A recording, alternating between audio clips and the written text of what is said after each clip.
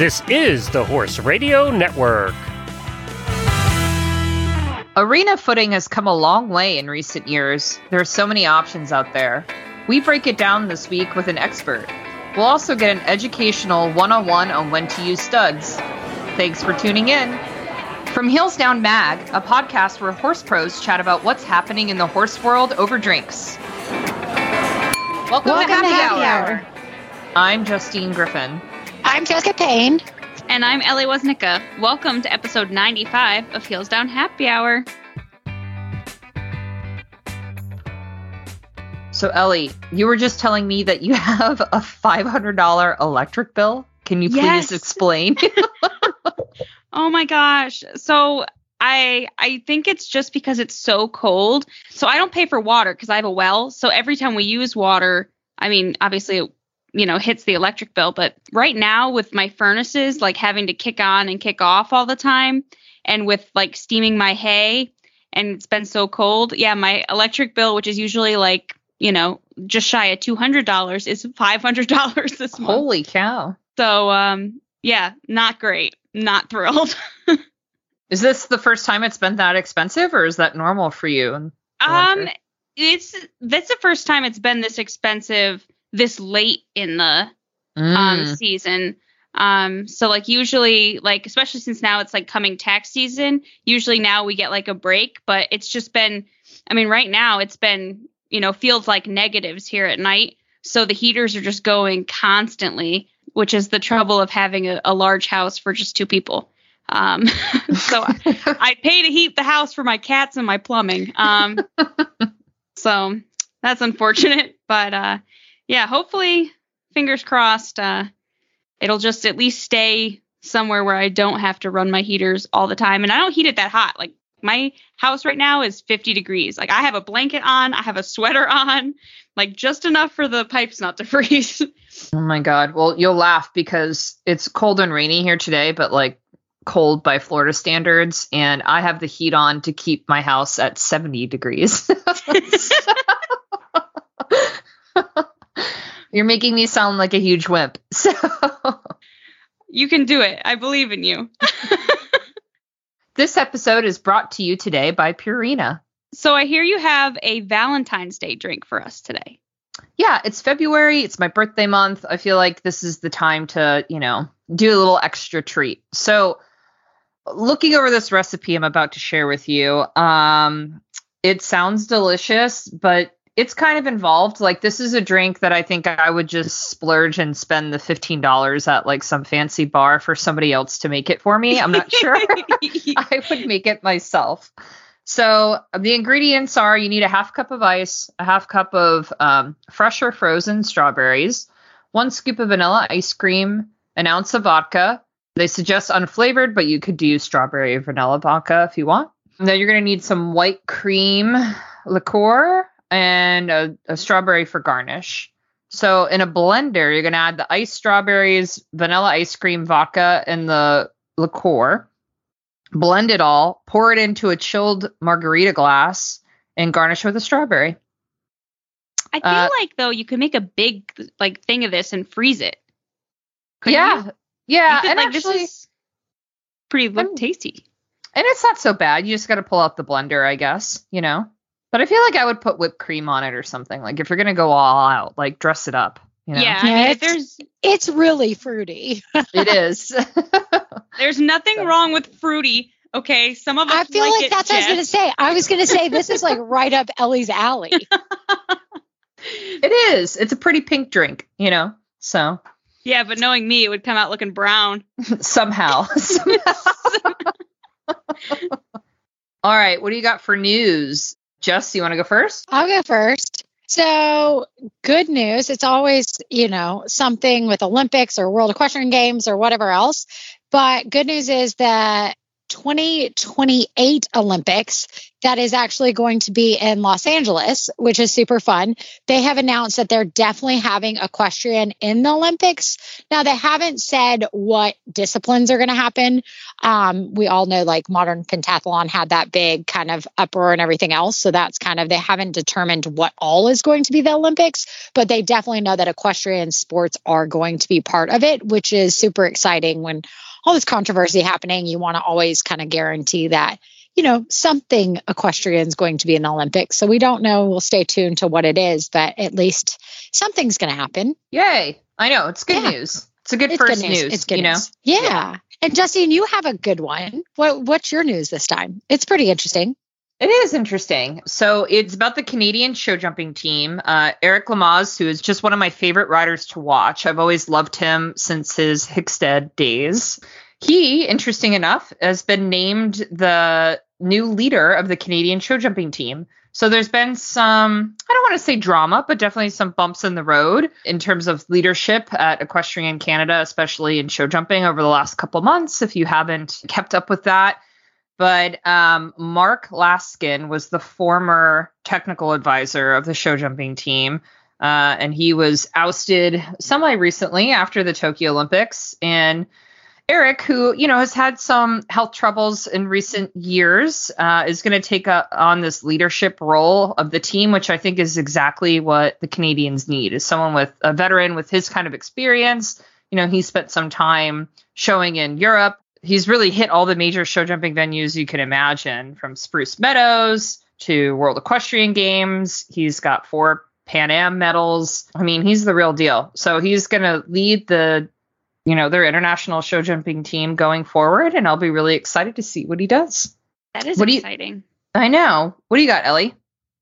So I have an interesting study that is actually kind of a build on an earlier study, but it's on anisinaminophen as a kind of substitute for non-steroidals or NSAIDs in horses to help with daily aches and pains, but with not having the long-term side effects like kidney problems and gastric ulcers that you sometimes see with extended use of things like Bute and Equiox. So in this study, they looked at 12 horses aged between 13 and 23. All these horses were like lesson horses and therapy horses that all had mild to chronic, lameness issues and were on some kind of NSAID to keep them comfortable. So 6 horses they scoped for ulcers before and after the trial, and 6 horses actually had their livers biopsied, both pre and post experiment, I guess, for toxicity. So what they found was really interesting. They found that the anisinaminophen is actually readily and rapidly absorbed in like less than an hour by the horse's body. So it's pretty fast acting, as well as it not being fully understood kind of how it works so well. It's believed to impact the semicannabinol, I hope I said that right, or the opioid type systems, kind of like the way CBD works. And although it's not kind of on par on an anti-inflammatory level, such as like Bute, it did seem to have a better effect on the digestive tract. So several horses in the study that had ulcers before the study had marked improvement after the 21 days on anisinaminophen. Like the breaks from the NSAIDs actually gave their pre-existing ulcers time to heal. So it's definitely interesting. I mean, I don't think right now it's at a point where it can be a standalone medication for horses that have chronic lameness, but it is proving to be a safe and effective treatment. So hopefully we'll see more in the future, because it'll definitely be cheaper than, some of the other options for sure. And seems like safer. Yeah, that sounds super promising. I mean, I'm excited for that.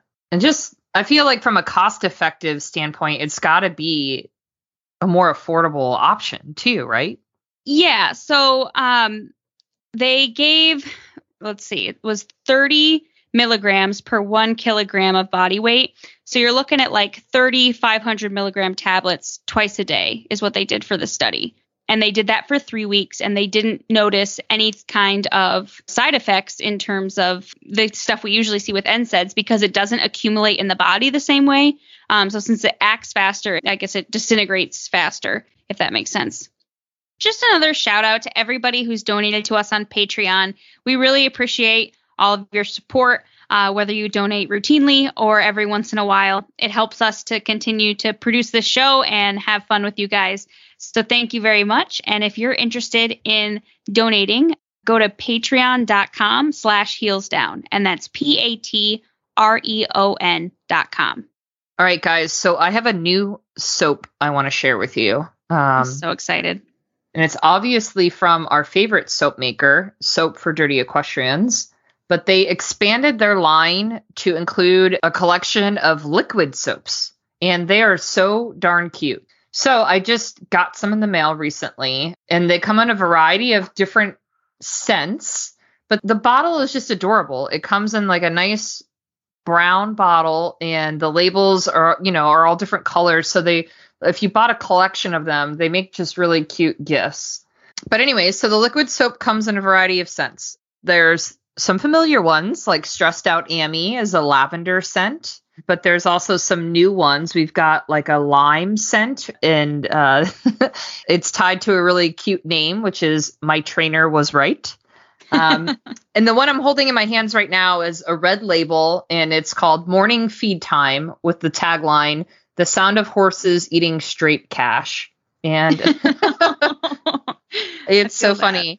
And the scent is apple, and it smells so good. I love it. So the liquid soaps are just like the bar soaps from Dirty Equestrians in that it's cruelty-free and vegan. So you could feel good about using this soap, but it's a hardy soap. It actually cleans your hands. Like I could see this sitting in the bathroom at the barn and being pleased that, I have an option that's not just like Dawn dish soap to wash my hands at the barn. But again, these soaps make like really great gifts. They're 8 ounces, so it basically sits in my hand. That's how much soap there is. But you don't need a lot to use, so one bottle will last you plenty of time. And again, there's a wide range of scents here. So if My Trainer Was Right is not the right one for you, you could also would pick horses over you. So you could check them out by going to shop.heelsdownmag.com, and you'll see the full collection there. And we're always coming up with new scents and new taglines. So if there isn't one there that speaks directly to you, keep checking back because there will always be new ones. But it's really a wonderful gift. Like I was already thinking, on the shop page, you can buy them in bundles, like get 2 or 3 at a time. And I just think they make wonderful gifts, like a Valentine's Day gift for someone you love, or for your trainer, for your barn girlfriends, whoever makes sense for you. And you might be seeing them in tack shops now. They're in tack shops nationwide and in Canada. So if you're seeing our candles out there, you might also see the soaps. But if a bar soap isn't your fancy, these liquid hand soaps are really great. Yeah, they're actually at Aiken Saddlery. You can find the different soaps and everything. Oh, that's awesome. Yeah, they're at WEC now too. One of the vendors at WEC. Yeah, you could find the candles and the soaps. So they're growing. You'll see them everywhere. So keep an eye out. But if you can't find them locally in your own tack shop, definitely check out our website, which again is shop.heelsdownmag.com.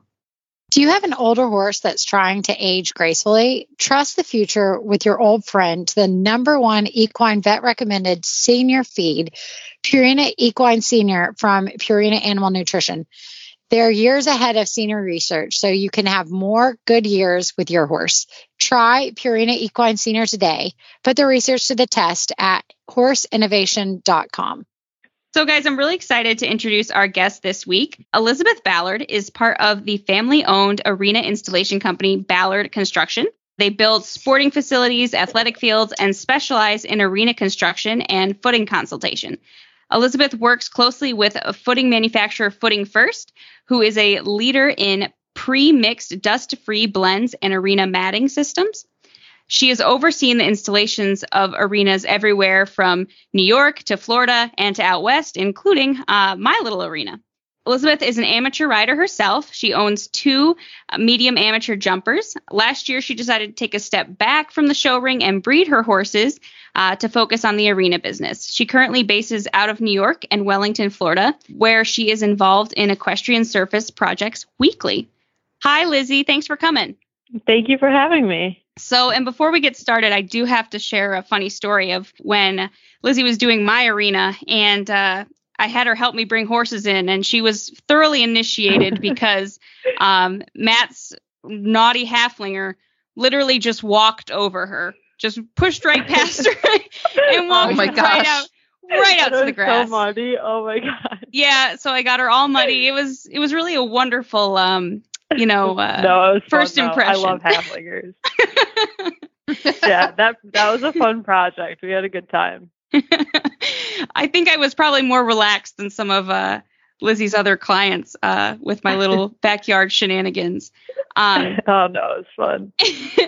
So you worked with me, obviously, for my arena, and let's just tell our listeners a little bit about like what we discussed and how we came up with like the footing options. So we know our arena was horrible to begin with. So for Jess and Justine here, we didn't have like any kind of sub base in the arena. They literally just put the arena on the ground. So Lizzie and her company had to come in and literally dig out boulders that were in the indoor arena. So that was fun. And then kind of talk us through the process of kind of where you went from there. Yeah, so Ellie's is cool because, she's obviously multidisciplined. So kind of what we always talk about with owners is, where you want to go with footing, what your maintenance needs are, what your, preferences are for riding, depending on your discipline. And if I remember, you had just bought the property, so it was pretty fresh. But like you said, and this happens with a lot of, older, not that facility is older, but kind of pre-existing barns, is people don't exactly know what the base layers entail. And honestly, that's probably the most important part next to the footing. So we go in and we never really know what to expect. So we went to Ellie's, and they just kind of put layers and layers of sand on top of subgrade essentially. So when we dug down, we knew that obviously the base is something we definitely had to address. And we always tell everybody that from the ground up, from the bottom up is the most important. So from subgrade up, it has to be done correctly. So we did that, and then we kind of talked about footing options. And because Ellie does both reining and jumpers, it was cool because we got to kind of find a blend that worked well for everything. And it's actually one of my favorite blends that she went with. So it worked out really well. Yeah, and the name of the blend is actually, it's All Right Footing. So it doesn't have any of the like material you'd see at like the big jumper shows. It's just the, what do you call it? It's not silica sand, or is it silica sand? Yeah, so it's a high quality silica sand, but it is a wax sand. So there's no additives in it like you would traditionally see at the shows, the fiber, the rubber, anything like that. It's just the dust-free sand. So it's an awesome product because it kind of binds to itself a little bit, and it still will give you that stability for jumping. But depending on how you maintain it, you can, dig it up a little bit with the groomer and get it a little bit looser for those Western disciplines. And that's why kind of Footing First engineered it, who we do work closely with, as Ellie mentioned. And that's kind of the play on All Right is for all disciplines. That's really interesting. Ellie, I feel like you're going to have to give us an update and like a tour of your arena after this discussion, because I'm going to want to like see everything that we're talking about, But Elizabeth, we asked a bunch of our readers and listeners for their questions, because this is a topic that like footing is, it constantly comes up among people who listen to the podcast. So one of the most asked about questions we got is just, what is a good cost-effective way to convert a pasture to an arena? I think a lot of our listeners have, horses at home in their backyards. They might not have an indoor. They might not have, they just have a barn and pastures. So like, I guess what are your thoughts when assessing that? Is pasture good enough, or, what is a good cost-effective way to get started? Yeah, I get this. I honestly get asked this all the time. And I think the hard thing is, if you're going to build an arena, there's just no kind of cheaper, cost-effective way to do it. You really have to do it right from the bottom up. So I think if you weren't prepared for that or didn't budget for that yet, definitely finding a level, stable, consistent, grass field is always an awesome option. Obviously, it's a little bit weather dependent. I love riding on good grass as long as it's obviously mowed and it's not too slippery and there's not too many divots. So if your property does offer that, that's always an awesome option. And we actually at Ballard Construction, we have done natural grass and turf for 16 years. So we do manage a lot of Grand Prix fields for people. So having a good kind of turf maintenance on grass is definitely going to be probably one of the more cost-effective options if you kind of aren't ready to jump into building an arena, because it is a big project and it's a big investment.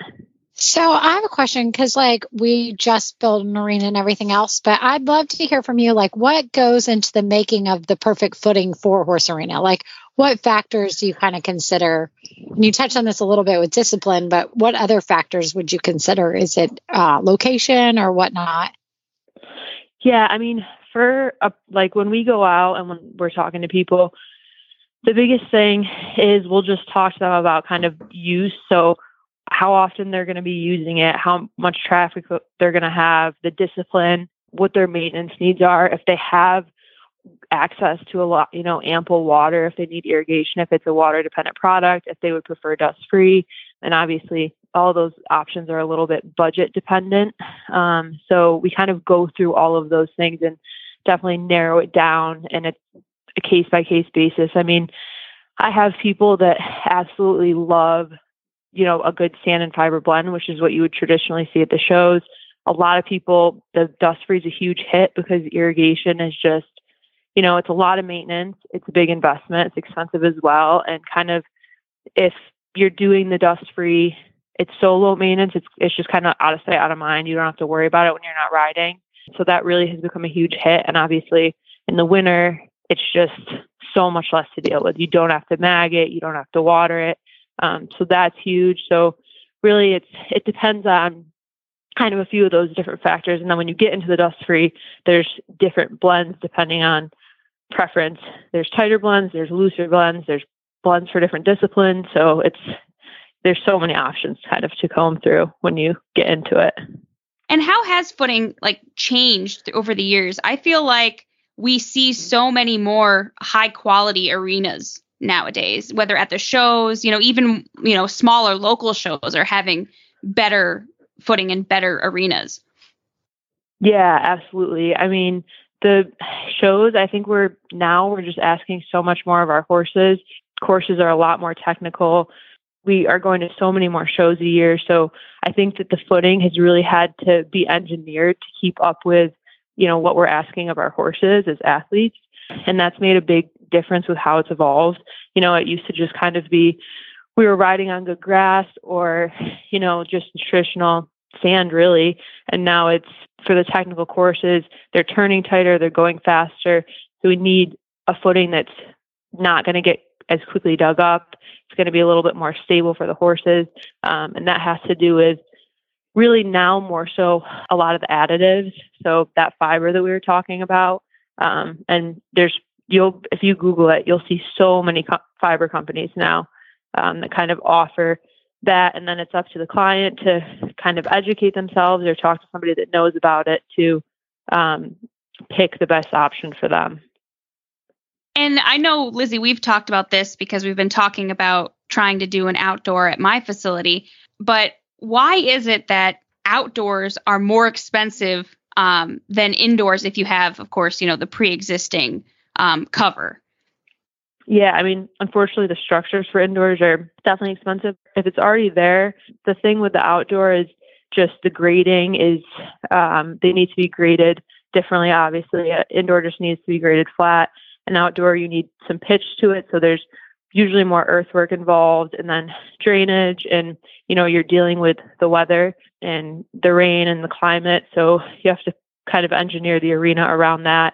And depending on how well your property is already laid out, if you need more or less excavation, the price changes a lot depending on that. So it's just more work involved for an outdoor. Interesting. I'm glad you brought up drainage because another listener had a question specifically about it.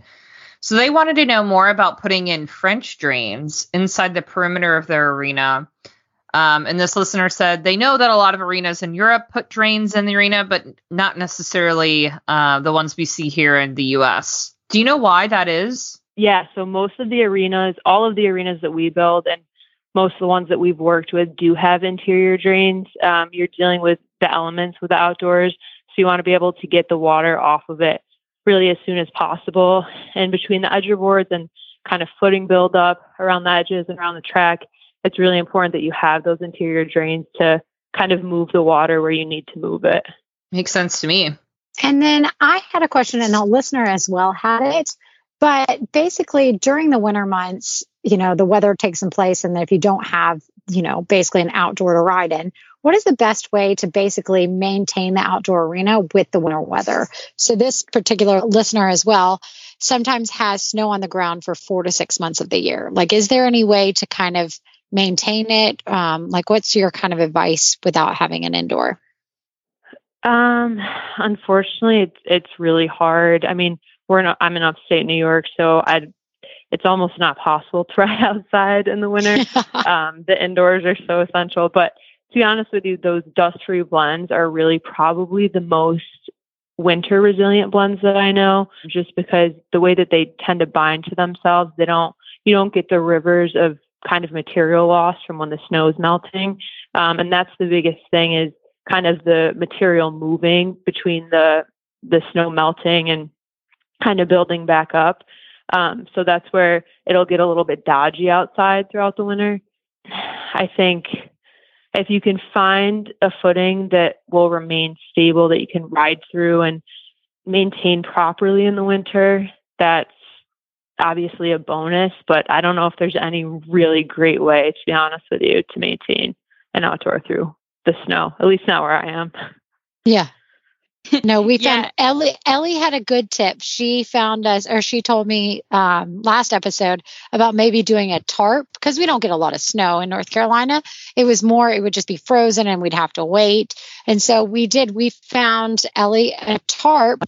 I was going to, spoiler for later in the episode, talk to you about it, but basically found a tarp that you would do cover stuff, and we've used it, and it's 100 by 100, and we're able to ride at 8 o'clock in the morning when the rest of the ring's frozen. It stays almost insulated. So that was thanks to Ellie. That was her idea. So I just didn't know if you had any others, by the way. Nice. Yeah. I mean, that would make sense to me if you could cover it. Absolutely. Yeah. It works for us. Yeah, Lizzie and I have talked about this too, actually, because my blend from Footing First, it doesn't freeze since it's not water dependent. Correct me if I'm wrong, Lizzie, but I think that's the science behind it. Oh, nice. So even when it's literally, negative degrees, especially right now, since I'm hand walking Batman all the time, it's nice because my footing is still soft. I can still drag it. I'm not having that freezing problem. Yeah.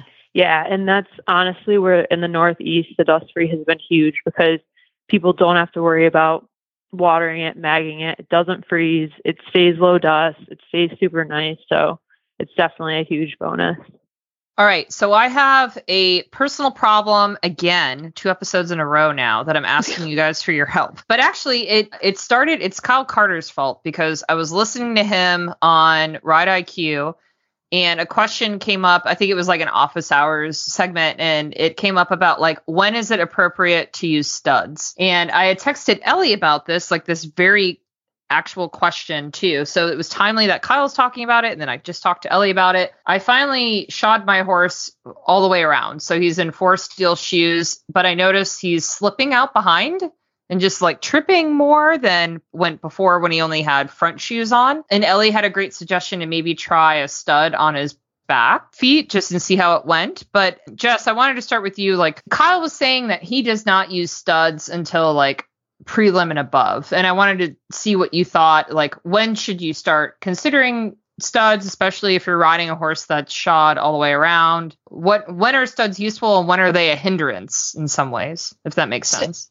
I think I'm a little bit with Kyle, right? So I want my horse to kind of figure it out when they're young, right? So that they're not dependent on it. So gotcha. Especially in Aiken, or if it's sandy footing and stuff like that. We in Ocala Horse Park, all of that, it's very good footing, sandy footing and all that.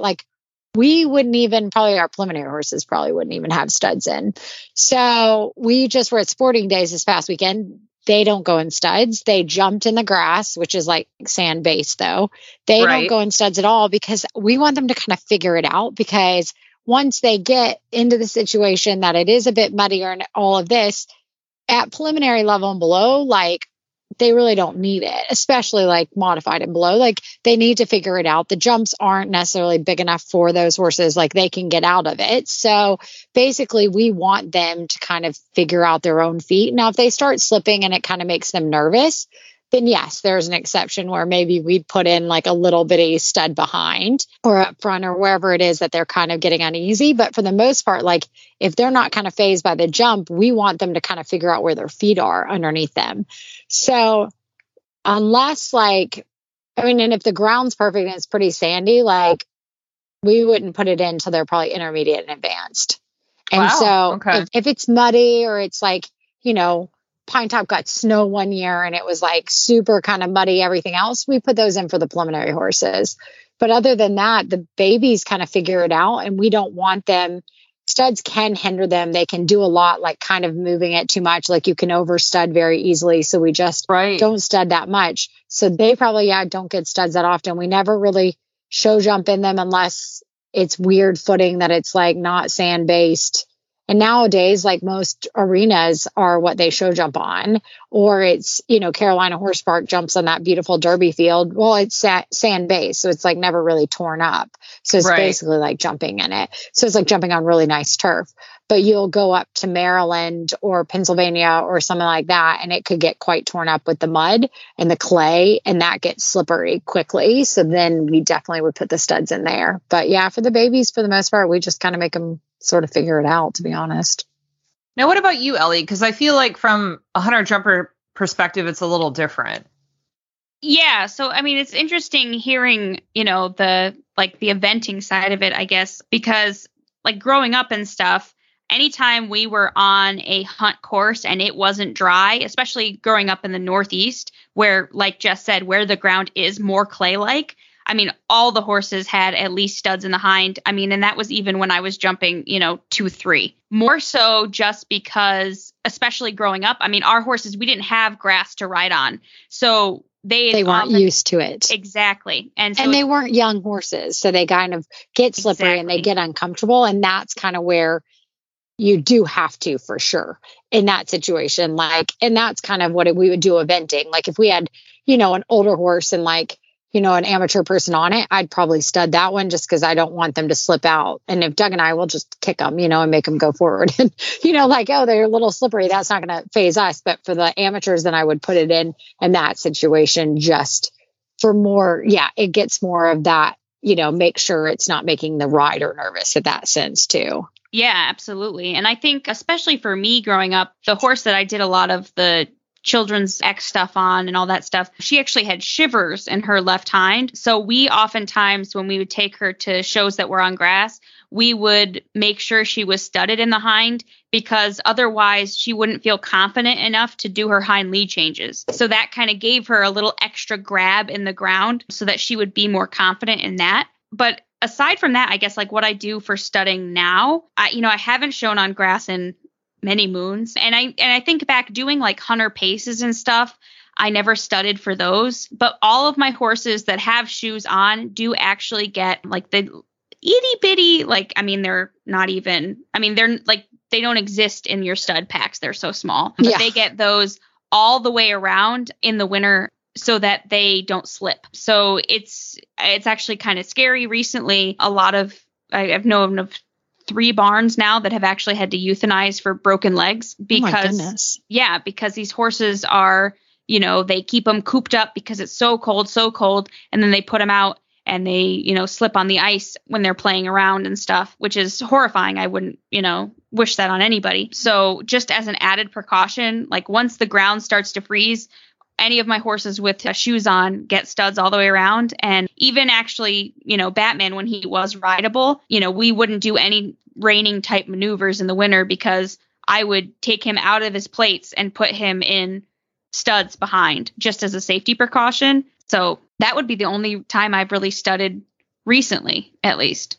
Gotcha. I mean, I've never put on a pair of studs on any horse I've owned. I've just never been in a situation where that felt warranted, but I thought it was a good discussion. No, for sure. Yeah. Did you try them with Mikey? Did it work? No, so I didn't. So, you know, like the farrier set it up for me and I was like, I don't trust myself that I I know what I'm doing.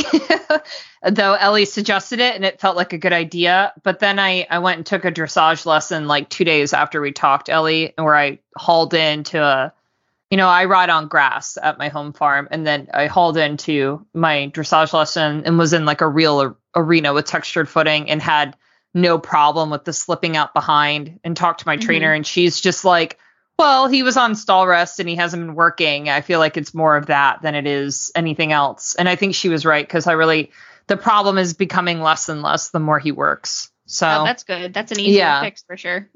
Definitely. I know. But I was worried about it in the beginning. So I'm glad it's sort of resolving itself. All right, guys, it's time for Rose and Thorn. Who wants to go first? I'll go first. All right.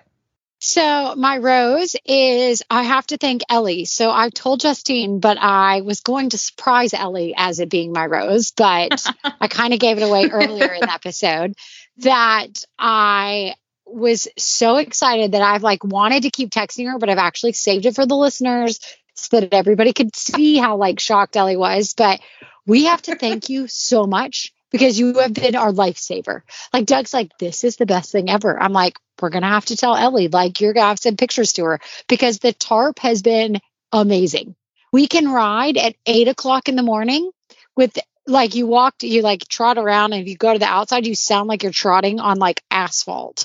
You go to the ring, no sound, nothing. You go like, and it's still the same footing, but it's what's been covered, what's not covered, because we started with 100 by 100 tarp. So it covers just about half of our arena. And so we have to thank Ellie so much, because she has been our lifesaver. She has been able, like, we can ride at 8:00 in the morning. We can flat our horses. And then, by 11 or 12, when it warms up, we can jump everybody. But with the all weather footing, it takes a while to like warm up, because it's not like once it's above 32 degrees, it's like, oh, you can use the ring. It takes a little bit of a hot minute. So we have been very thankful that we have not had to have like 1:00 delayed openings every day, that we can still get our stuff done in the mornings and ride everybody. So we really have to thank Ellie. So that is 1,000% my rose and my girls' rose and Doug's and our entire What kind barns. of tarp did you end up getting? So I looked into some that you sent me, and by the way, those were like $3,000. Oh, sorry. or that type. It was like, check the price. oh, I know, but I needed the idea, so I still appreciate the sending of it, because then I could start Googling, and I knew what to kind of Google. So then I started Googling, and there was one that was like 50% off. I don't even know if it was like for sale of, I just got lucky or something or whatever, but it's an industrial heavy duty tarp. It's 100 by 100. So like I said, it almost covers half of our arena. I think our arena is 125 by 200. So it's a good portion. Like it's a couple of good circles. Like I can counter canter in it and all this, and like it's super helpful. And so I got it. I'd have to share the link. I'll have to find it. But it's like a heavy duty tarp, and one side is black and the underside is silver. And so it really does help, I think, keep it insulated. So we just roll it up and put it to the side of the ring, which scares the bejesus out of our horses. Like they hate it because it's like blowing on the side. We've like desensitized all of our horses. And like, especially when you're having a flat next to it. And then we just like roll it back up and like put standards on it or rails or whatever. We had one day that the wind, it was like all through the north, like that day that all of New Hampshire and everybody else like had snow drifts and everything. Well, we had really bad winds, and it did try to take flight that day. Like that was kind of a little sketchy, but other than that, it's been really easy, and you don't have to like, really, we had like all the jumps on it that day because it was like taking flight. But other than that, it's a heavy duty tarp that was the big size that we could get. And it was a couple $100. Oh, that's not bad. I know. Yeah, I think it was like $500 or $600, and I was like, sold, done. Woohoo! I'm so glad that worked. It was better than the $3,500 one I saw. I was like, oh, we cannot afford that one. Like, no way. We're just going to have to save this for all of our knowledges that sometimes I do have good ideas. This was a really, really good one, I have to say. I'm going to need you to text Matt and just tell him, because he's the hardest one to convince. Oh, yeah. No. You've convinced the whole, like our whole entire like team is like Team Ellie right now for this tarp. Maybe not the day it almost took flight. Nobody was really a fan that day. because it almost took us flight as well. So that was fun. But then my thorn is, it seems to be getting better throughout the day, but today has been a day. We're coming down to Ocala. We're showing this week and we're super excited. But our big toter home tried to die on Courtney a couple times. We call him Frank. No. And Courtney was like going 40 miles an hour and then 15 miles an hour and then had to pull over. And then we got the shipper that we use. He drove up to go rescue our horses like up by Jacksonville. And then I think they might have fixed it. It might have just been bad fuel, which would be fingers crossed. Oh, wow. So it's going in the shop tomorrow. So hopefully it's not like terrible, but like Courtney's still not here yet. So it has been a long day of poor Courtney that left at 4 a.m. this morning and she's still not in Ocala. Oh my gosh. So Courtney and the nanny are still there. And so we're still trying to get here. So it's been like everything. And then we were driving and like, we're calling all the things. Cause at one point we're trying to get wreckers and we're trying to do this. And like, all of a sudden I'm like, okay, I got to get on the podcast. I got to go. And Doug misses a turn. And I'm like, oh, a 30-minute detour is coming. I'm like, this is just never going to happen today. And I have to tell you, Hudson loves his directions. And he's like, Dad, you missed the turn. Dad, you were supposed to turn left. And he's like, no, I think I'm good. And I pulled, I'm like, oh no, you missed the turn. Turn. And I'm like, just keep going straight. We can't turn the truck and trailer around.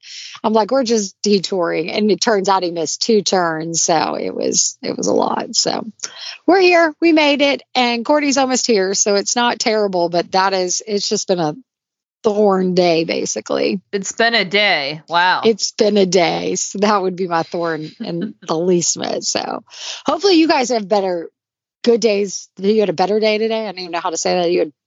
It's not really making sense at this point. Oh my gosh. Ellie, you go. So I guess I would have to say that my rose is that Batman is looking really good.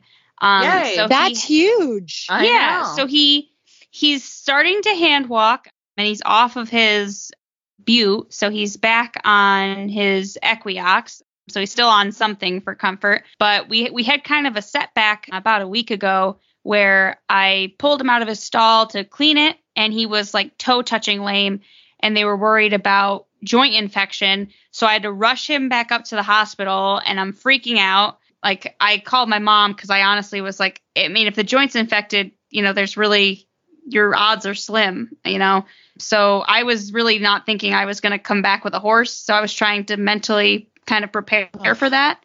Oh, gosh. Yeah, it was not a fun drive. But thankfully, it looks like he might have just kind of either, laid down in the stall and, struggled to get back up or something. It looks like there was just, when they tapped it, there was no infection, thank God, but there was some fresh blood. So kind of like he just either tore it a little more or tweaked it somehow in the stall. So that set us back like a week or so in terms of his Butte regimen. Yeah. But he's looking really well now. He's definitely, short in both of his hind legs, but he's walking, sound and even in both hind legs. And he's been so naughty. Oh boy. So, and this is really funny because Batman is like ground manners. He's got the best out of anybody, but he's getting to the point where I think he feels good enough to like go do things and he doesn't understand why he can't. So we had to have a conversation when we were hand walking that we could not just pull and run away. So he did actually gallop down the long side the other day. So thankfully I was able to catch him and he still looks sound, thank God. But I was like, oh my gosh, how am I going to do this for a whole year? Right. He's been so naughty and so he's struggling. He's been very mouthy. So we basically play tug of war the whole time for our hand walks. He holds on to the lead rope and I hold on to the other end. And I just hope he doesn't bite me instead. So fingers crossed that I called the hospital today because his stem cells are supposedly taking a long time to grow. So hopefully those will be ready and we can get him rechecked and then kind of go from there. But then my thorn would be that my insurance didn't freaking cover the surgery. No. Gosh, insurance is the worst with that stuff. That's awful. I'm trying to rebuttal it or trying to do my best there. But I guess that, and I've had horses insured my entire life, and I've never claimed hock injections or stifle injections because they're regular maintenance. But now they're saying that since I didn't claim his stifle injections from like 2 years ago, that a torn meniscus is a pre-existing condition. And I'm like, how is that even possible? So unfortunately, and fortunately, there is no like number for me to call, because I probably would have called and said some very bad things to the insurance company, because like, what's the point of having it if they're not going to cover, if they're excluding it. Exactly. Right. Yeah. So hopefully I can at least get them to budge a little bit and cover some of his stem cells. I'll make it work. I'll split it up on credit cards, but it's just frustrating. And I'm just kind of, angry with the whole equine insurance institution right now. For sure. That would be my thorn. I mean, especially as a person, right, with a pre-existing condition, it's starting to really anger me that, they're not covering these things for horses, especially when, it was so not a pre-existing condition. It's not like he had a broken leg I didn't claim. You know what I mean? Like, he got stifle injections. That's our maintenance. So anyway, I'm cranky, but yeah. but he's doing good. So that's all I can ask for. So say the rose beats the thorn at least. Yeah. Absolutely. So what about you, Justine? Oh, goodness. Okay, so I'll start with my thorn. It's sort of a silly one, but I don't know if I've told you guys this, but I hate the dentist, not the horse dentist, the people dentist. It's just the worst thing for me. Like, I don't know. It's just. Does it hurt? And that's why you don't like it? No, I'm not. Doug doesn't like it. He's sensitive. I'm not, like, Did you have no, braces no. as a kid? And it's only like recently, like I've never was afraid of the dentist, but I did have braces. I've had my wisdom teeth out, but I used to have a very cool dentist where I live here in St. Pete, where his name was Dr. Craig, and he used to rescue bunnies from the SPCA, and he created this insane rabbit habitat at his office. So every like patient room you went into, it had like from ceiling to floor glass windows, and you could look out at the bunny habitats. So you could so it was the coolest dentist. That sounds super cool. He rescued rabbits, and you could watch them while, your hygienist clean your teeth. It was so cool. Well, then he got old, and he sold the practice. And so another dentist bought him out, but kept the place with the bunnies. But then somehow it caught on fire. I don't know. It's a long story. But anyways, now I hate the new dentist. Through the pandemic, my interest in going to the dentist is even less. And so I'm at this point where I have scheduled my, biannual teeth cleaning appointment so many times, and then just have not showed up for it, that I got a letter in the mail from my dentist that I have to pay a fine the next time I go back. And if my gosh, if I ghost to one more time, they're going to drop me, is what they told me. I got a letter in the mail from the dentist this week, and my husband is like, oh my God, the dentist is trying to fire you. Like who are you? You're getting fired by your dentist. That's hard to do, I think. I know. We definitely did that to a few clients in small animal practice, when they stopped showing up for appointments. Sure. I totally but I've understand. never heard of it for a dentist. I know, I'm terrible, but I just, I've never liked them since my poor Dr. Craig retired, and I don't know what happened to the rabbits. I drive by his old office all the time because it was very convenient to my house, and I'm always like, what happened to the rabbits? And the new Are you office. trying to blame rabbits for your? Yeah, I hate the dentist. I liked my dentist with the rabbits, and now I have a different one, and it sucks. But anyways, Alex, my husband, is just in the pandemic, how hard it is to join another, medical practice. That would be hard. Yeah. Yeah. He's like, you can't mess this up. And I'm like, well, I think I already messed it up. You just can't lose it now. He's like, I have to go back and grovel to the dentist. So, goodness, that's my thorn, is that I got a written letter from my dentist about being a bad patient. So I guess my rose would be, well, I guess it begins as a thorn, but then will become a rose. So hang with me, guys. So I Our first event of the year was at Grand Oaks last month, which is a beautiful place. Jess, I don't know if you've been there, but I love it. I haven't been. Is it beautiful? It is very beautiful. They do one horse trial a year, so it's sort of like a special event. But they do a lot of carriage driving there. They do like rated dressage shows, but it's just a really beautiful property. It's like you can stay in cottages on the facility. I was very excited to do this horse trial for the first time.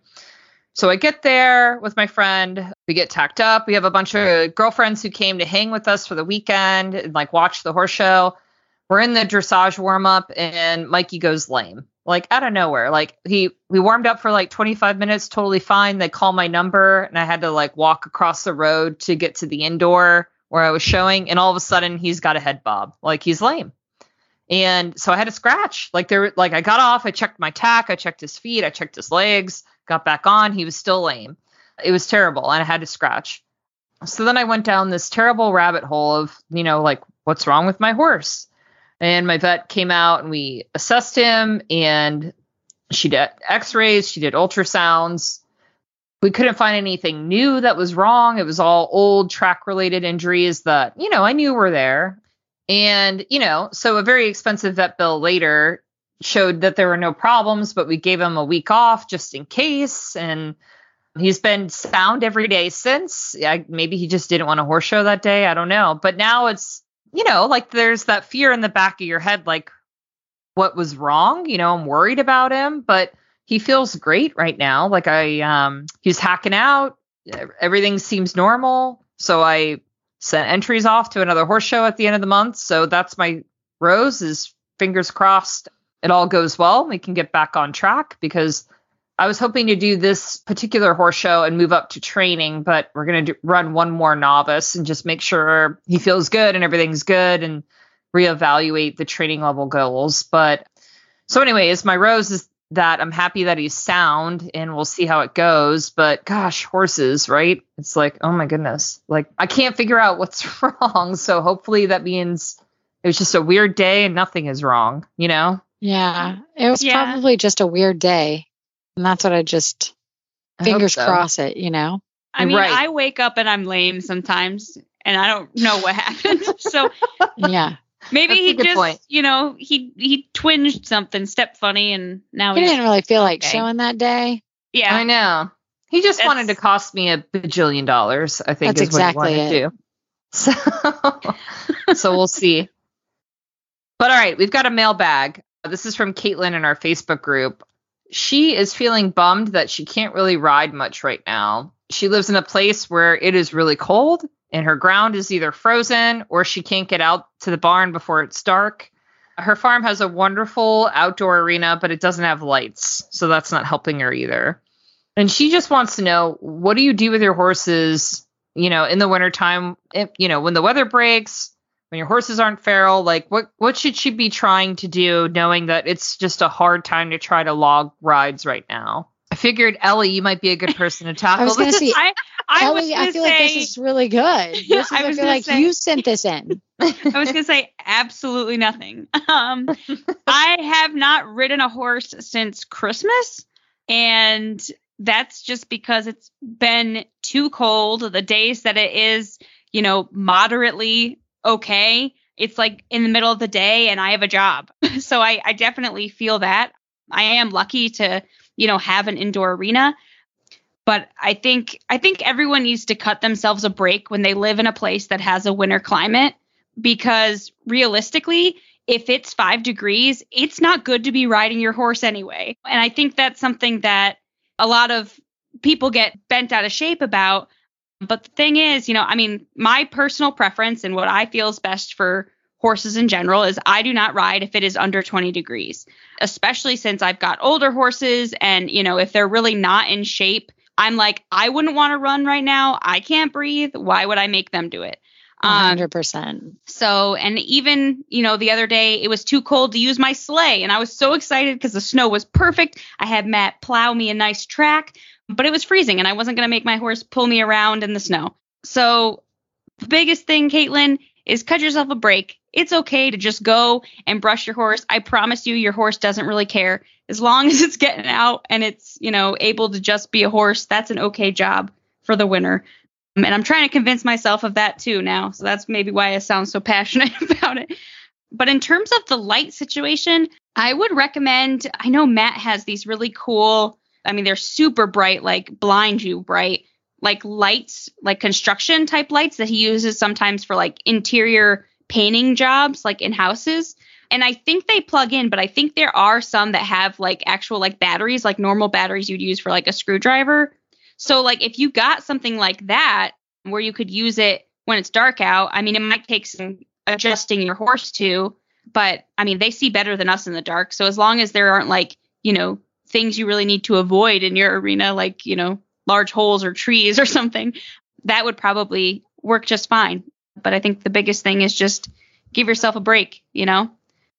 I think that's exactly it. I think give yourself a break and just enjoy him. Like, go play with him, go do that. And then know that, like, yes, he might be a bit feral when you bring him back. So, like, maybe you have to just plan some extra days for lunging him or, you know, letting him just kind of get back in it and kind of just give yourself that time to go back slowly and then enjoy the weather once it gets beautiful again. Yeah, I feel like that's great advice. I feel like we put more pressure on ourselves than, you know, like the horses don't care that they're not working, you know? No, I mean, they really don't. No, they really don't at all. They're just happy that you're there to see them and spend time with them. So, yeah, mine are like, give me the grain and leave. Berkeley's accepted the fact that he's basically retired. I'm like, what? I was like, Berkeley, it hasn't even been that long. I rode you on Christmas. He's like, yep, I'm feral now. Plus, all mine are so hairy right now that if I tried to ride them, I'd end up having to, you know, dry them off for 4 hours. Oh, so springtime is going to be fun. I'm going to need a seatbelt for sure. Oh my goodness. So if you have a question for us and you want us to answer it on the air, you can always send us an email by going to hello@heelsdownmedia.com, or you can join our Facebook group, which is the Heels Down Happy Hour Podcast Lounge. And if you want to hear more from us, you should subscribe to the Heels Down Spark. You can do that by going to bit.ly/sparkbyhd. And we really want to say thank you to our partner this week, Purina. All right, guys, that's a wrap. Cheers. Cheers.